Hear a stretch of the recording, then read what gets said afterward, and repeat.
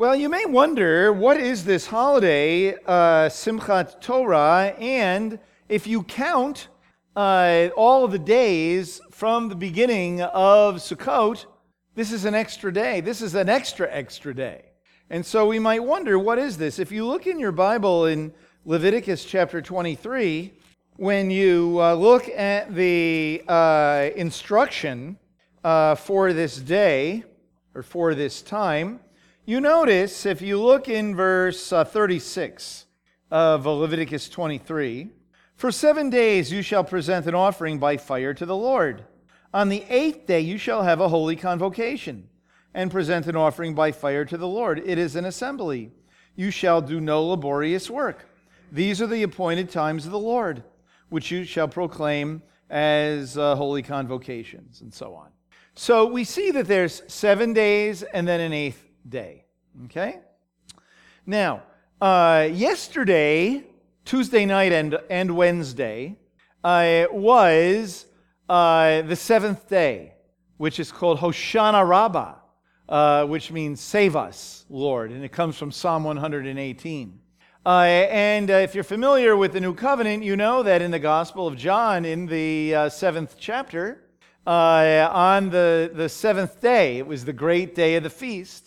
That's when Yeshua said those words that so many are familiar with: "Whoever is thirsty, let him come to me and drink. From his innermost being shall flow rivers of living water."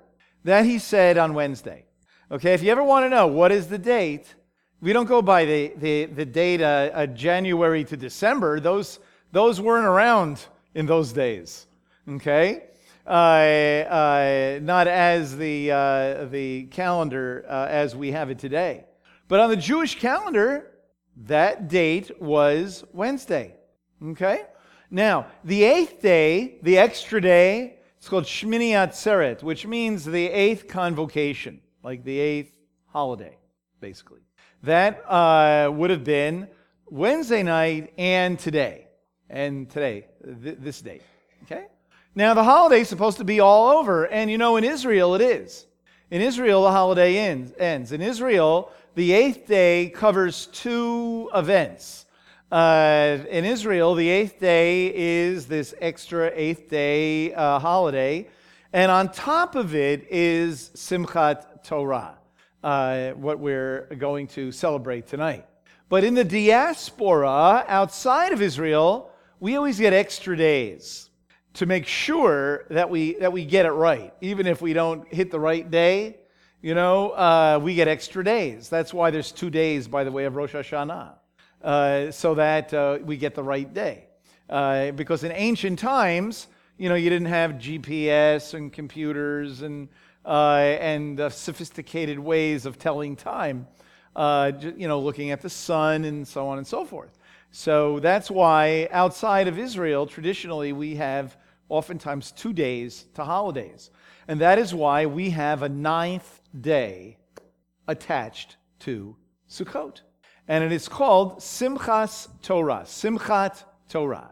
If you grew up prior to, let's just say, if you have grandparents or parents or grandparents that precede World War II, you would have called this Simchas Torah, right?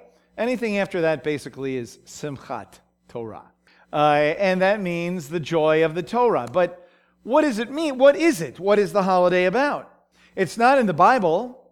This is a holiday that was established by the sages of Israel when about 1,000 years ago or so, they determined that in most parts of the world, the Torah would be read in a yearly cycle.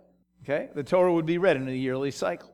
Now, in other places, mostly in the Middle East, actually, there was a little more than about a 3.5-year cycle, actually, when you add it all up, going way back when you study it out.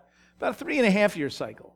Well, the yearly cycle won out as the norm, although today there's kind of a resurgence of a 3.5-year cycle. But the point is that with the yearly cycle of Torah readings, which became the established way of reading the Torah, that means that no matter what Shabbat it is in the world, anywhere in the world, when you go into a synagogue, anywhere in the world on any given Shabbat, the same passage is being chanted in the Torah all over the world. And obviously, if we all start in the beginning of Genesis, that means we all end at the same time at the end of Deuteronomy, right? Devarim. And it was determined that Sukkot, the end of Sukkot, would be the beginning and the end. And that makes sense because, as we've learned about the holiday of Sukkot, that it comes at the end of the year. It is the ingathering, the year-end harvest. So it just makes sense that the beginning and the end of the yearly Torah cycle should come around the time of Sukkot. So every year, at the very end of Sukkot, we read the very end of Deuteronomy. And then we roll the Torah scrolls back and we read the very beginning of Breshit. Breshit, the beginning of Genesis, is actually the Torah portion for this Shabbat, this coming Shabbat. So it's sort of symbolically read. Just the beginning of Breshit is read so that we can say that we never really come to the end of the Torah. We never come to the end. We never leave the service. We never leave the synagogue saying, well, we finished.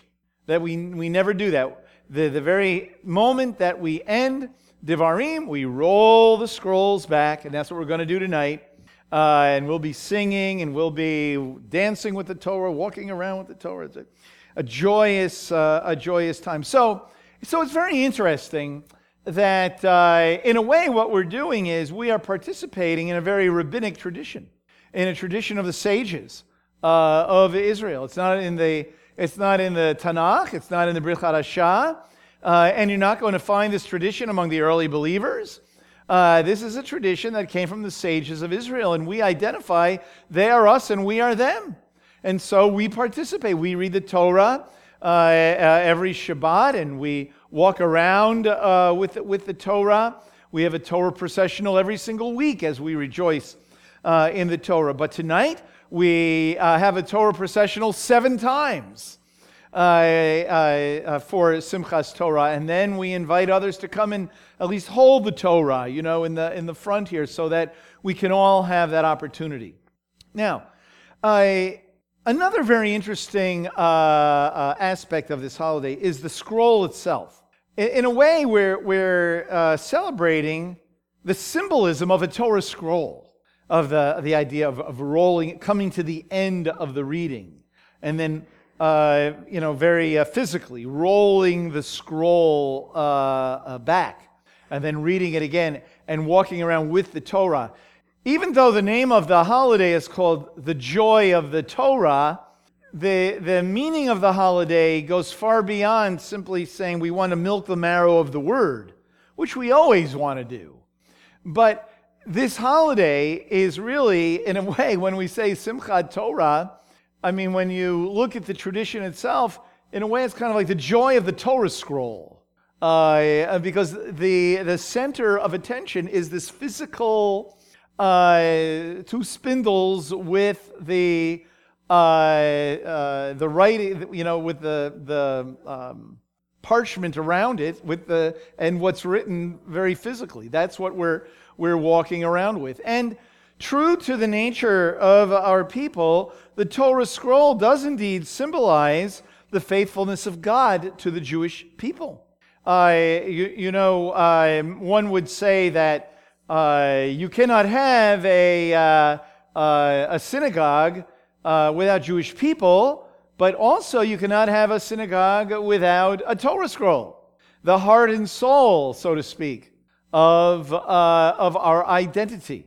It's not so much, chopped liver and bagels, no matter how good all of that may be. But really, the heart and soul of Jewish life is indeed the Torah. And so when we see the Torah scroll, we are reminded of our heritage. We are reminded of God's faithfulness. We are reminded of our covenantal obligations And we are also, as a Messianic community, reminded of the fact that the Messiah has indeed come, and he has taken the Torah and placed it on our heart. That doesn't mean that the Torah scroll is of no use anymore, or it's unimportant, or passé. Doesn't mean that at all. We still have the very same identity. But now that Messiah has come, the transmission of that Torah goes far beyond the words that are handwritten in the scroll. That now in Messiah, the transmission has, so to speak, jumped off of the scroll and into our heart and has become part of the very fabric of our being. You know, in the prophet Ezekiel, in the 36th chapter, he describes the new covenant. He doesn't necessarily use the word new covenant, Brit Chadashah, but he describes it. And it's very interesting. He says here, beginning in verse 24, I will take you from the nations and gather you from all the lands and bring you into your own land. Then I will sprinkle clean water on you, and you will be clean. I will cleanse you from all your filthiness and from all your idols. Moreover, I will give you a new heart and put a new spirit within you, and I will remove the heart of stone from your flesh and give you a heart of flesh. And I will put my spirit within you and cause you to walk in my statutes, and you will be careful to observe my ordinances. So that's very interesting here, that Ezekiel promises that the day is going to come when, he says, when you'll return to the land, and then clean water will be sprinkled upon us and make us clean. And then we'll be given a new heart, and God's Spirit would be put within us. Notice what it says, though.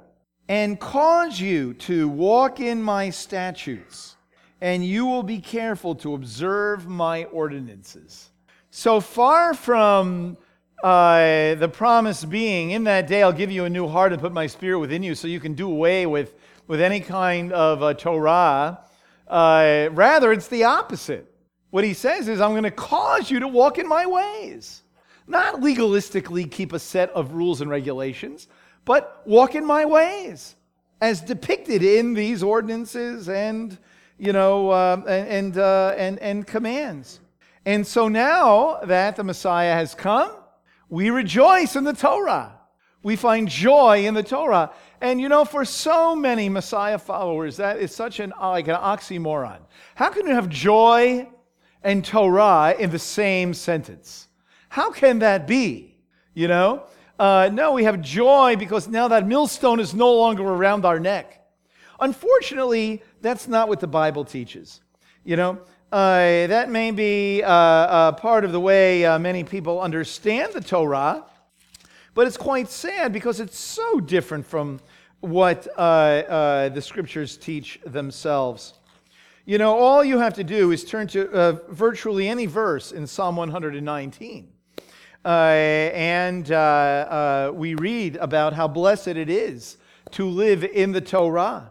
For example, in verse 2, boy, I could have picked like over 100 verses, but in verse 2 it says, how blessed are those who observe his testimonies and seek him with all their heart, and also do no unrighteousness. They walk in his ways.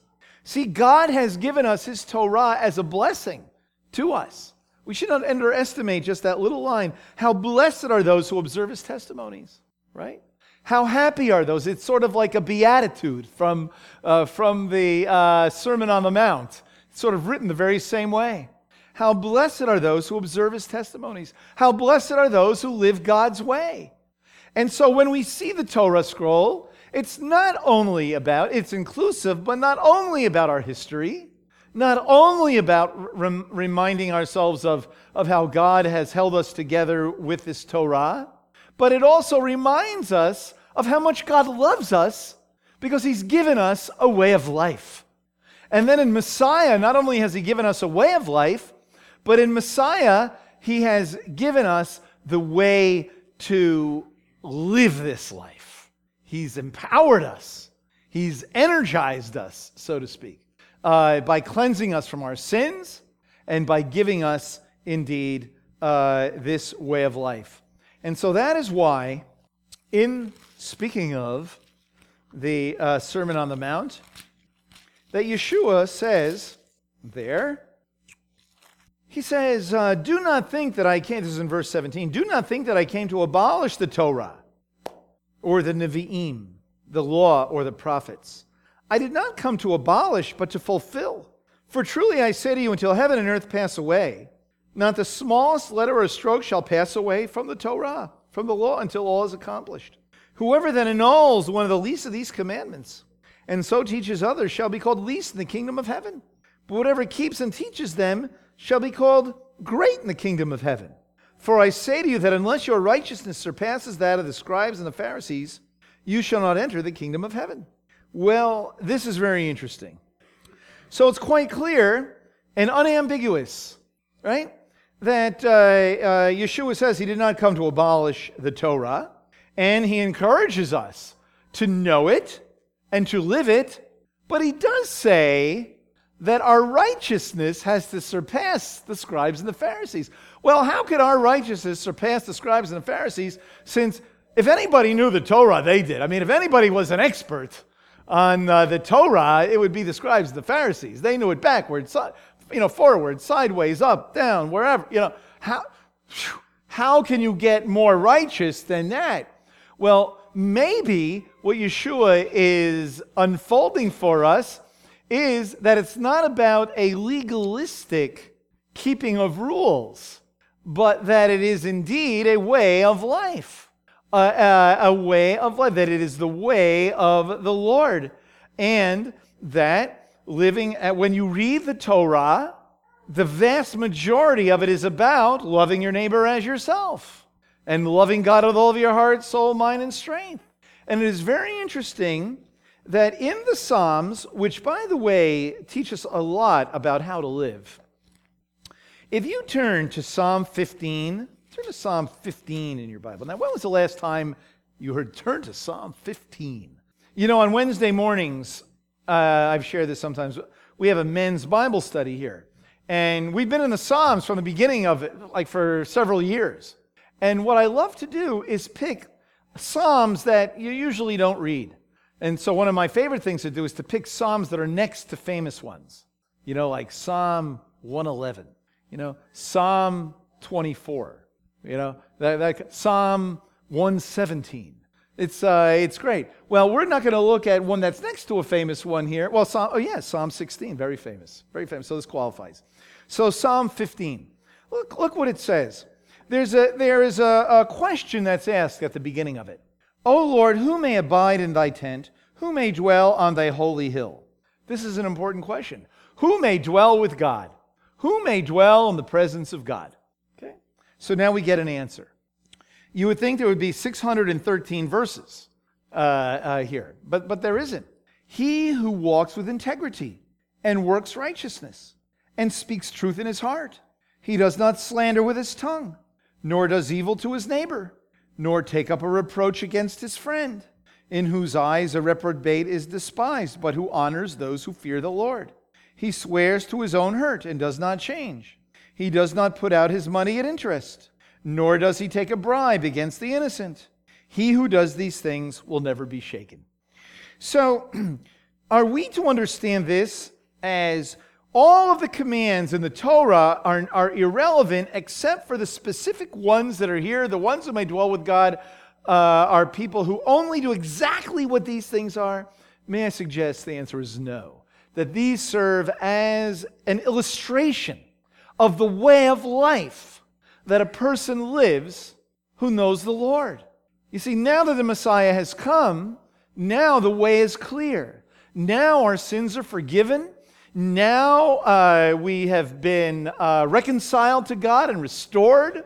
Now we can truly experience the joy of the law as it has been written on our hearts, and not simply on stones on stone tablets. And so now the Torah has been transmitted to us via the Ruach HaKodesh in the Messiah. And so now we can live this abundant life in a much more robust kind of way. And so Simchat Torah, is certainly appropriate for us. We rejoice in the way of the Lord. But in a very Jewish way, we rejoice in the Torah, unabashedly, in Messiah Yeshua. Messiah Yeshua has opened up the door for us to enjoy His Word, because in other verses it says, God gave this to us for our good. Not for our difficulty, but for our good. And so may we walk in His way, and may we truly experience and rejoice in Simchat Torah. And in addition to the joy of Torah itself, may we, as we hold the Torah, as we observe the Torah, may we realize the joy of the Torah, the gift that He has given Israel, the gift that He has given the Jewish people. And may we remember that Yeshua embodies the Torah. And so that as we experience the joy of the Torah, we are experiencing the joy of Messiah Yeshua Himself, who embodies the Torah, who is indeed the living Torah. And so let us pray, and I'll ask Marcy to come forward, and we'll open the ark and begin our joyful celebration of Simchas Torah. Lord, thank you, God, for the joy of Torah. Thank you, Lord, that you have given us a symbol of our peoplehood. You indeed, Lord, have given us a symbol of the joy of Torah. You have given us a rallying point, a physical rallying point, for us to remember our calling as a light to the nations. Lord, we do indeed pray, God, that we would recognize that as Jew and Gentile bound together in the person of Yeshua, Lord, may we realize that you have given us a calling to indeed live. And Lord, may we live in your Torah, and may we rejoice in it tonight. And we pray in Messiah's name. Amen.